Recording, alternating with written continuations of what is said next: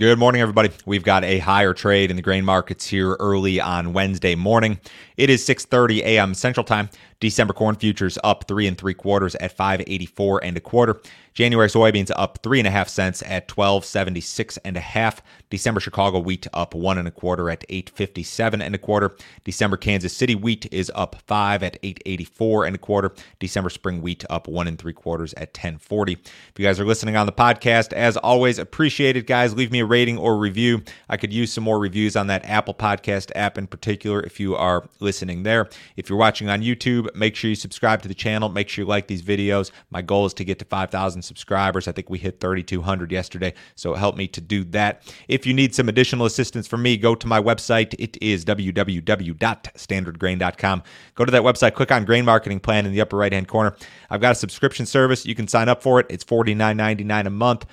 For that $49.99 a month, you will get my morning email every business day. This goes out just before I start these live streams, and that includes every overnight headline you need to be aware of, daily charts, graphics, all the weather information you'll ever need, all of my grain marketing recommendations. I essentially advise my customers in regard to cash sales. They're broken down by crop year, by percentage. I lay out specific targets when it comes to capture and carry, all sorts of different stuff. There are subscriber-only videos where I cover a whole bunch of different topics. Check this deal out, guys. $49.99 a month. Cancel at any time. No other fee, no other obligation.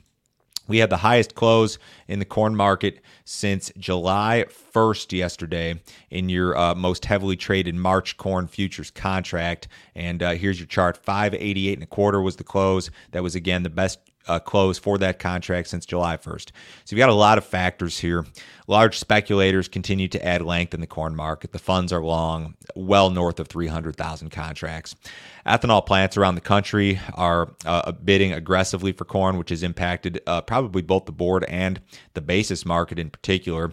You've also got uncertainty regarding the acreage situation for next year. A lot of traders and analysts believe that we could lose 2 million, 3 million, 4 million acres of corn in this country, not because of the prices, but because of the fertilizer situation. We know that fertilizer prices are sky high. Availability is much different. It varies drastically. It's just, the product just simply isn't available in some areas of the country, so that's an issue. So we've got a lot of kind of positive irons in the fire here. Now you look at this chart, and we've kind of actually consolidated in this area. You'd really like to see this thing break out above this high from earlier this month, but that was a really good looking close yesterday. Winter wheat futures also went to some fresh highs. Here's your Kansas City chart, the March contract again into what highest trade in 9 years. I talked yesterday about the big loss in quality in Australia's wheat crop, and that remains a big issue. A lot of the wheat in Australia will be downgraded eventually at harvest, of course, before delivery from milling grade to feed grade. So it's going to kind of shake up the export situation, and Australia is a big wheat exporter. Your other issue, and I think this is an issue with wheat, is this Russia-Ukraine, the potential for a military conflict there. If you have any sort of disruption in the Black Sea region, I think that's a friendly item. I think it's an uncertainty. The older stories, of course, short crops in a whole bunch of places, the U.S. and Canada in particular. So you've got a lot of positive things going for the wheat market, which has just been absolutely on fire here as of late.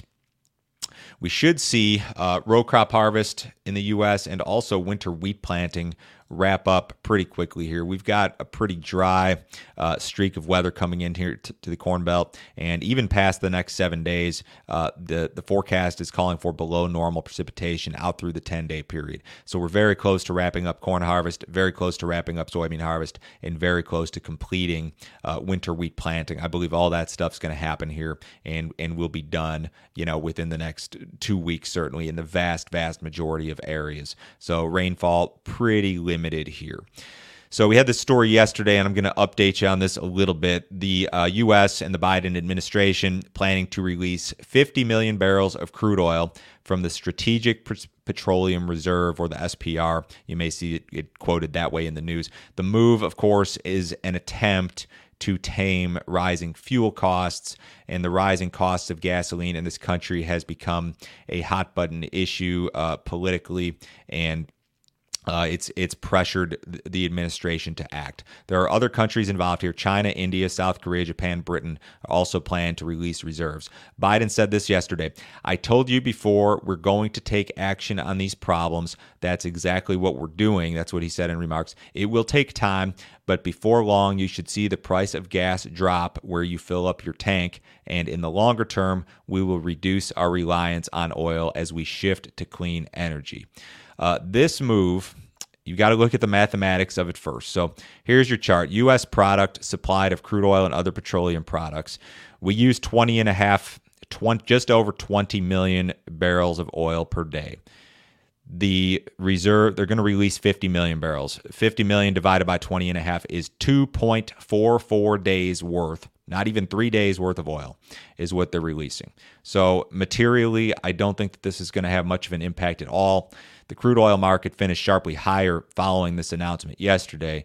With a move like this, you run the risk of this situation backfiring in regard to OPEC. If OPEC gets upset with the situation, they could slow production, and that would be very friendly to the market. OPEC is still not happy at all about what happened in spring of last year when crude oil prices went negative because of all these lockdowns and stuff. And they don't want that to happen again. And you have lockdowns emerging again in some areas of Europe and other places. So OPEC has no interest in acting here. And this release of reserves from the administration is, like I said, it's not even 3 days worth of oil demand. So this is still a problematic situation. I think oil still has a story here despite this. The U.S. dollar trades into some fresh highs again this morning. Your most well-followed version of the dollar index at its best level since July 10th of 2020. So very strong. A lot of this has to do with weakness in the euro currency, and of course the euro is the most heavily weighted currency when it comes to this dollar index. In regard to the euro, you've got a whole bunch of problems. Rising COVID cases. They're now doing lockdowns in Austria again. They're going to do lockdowns in Germany, I think. They have no interest at all in Europe in hiking interest rates, whereas in the U.S., we're planning our first post-COVID rate hike sometime in mid to late 2022. So the dollar very strong, and despite that, the commodity markets are very, very strong, and those are usually not two things that you see simultaneously, but that's exactly what we're seeing here. Remember, guys, December grain options expire Friday. Make sure you take a look at any remaining open positions there. In regard to the holiday, we have a normal close in the grain markets today, 1:20 p.m. Central. Following that normal close, we will reopen Friday morning at 8:30, and then we've got an early close Friday at 12:05 p.m. Central. So we're only trading 3.5 hours on Friday, but we do have that option expiration on Friday. Ethanol production will be out today. Export sales delayed until Friday. Cattle market had a nice day yesterday. I believe there were some reports of some better cash cattle trade. We'll see if anything develops today with this holiday week. On the outside markets, the dollar again higher. The S&P is down 14. The Dow Jones down 140. Bonds are about flat. Precious metals flat. Crude oil is just sitting about unchanged, 77.92 in that Feb WTI contract. Have a great day, guys. I will not be here on Friday. No video Friday, so I'll talk to you Monday. Happy Thanksgiving. See you next week.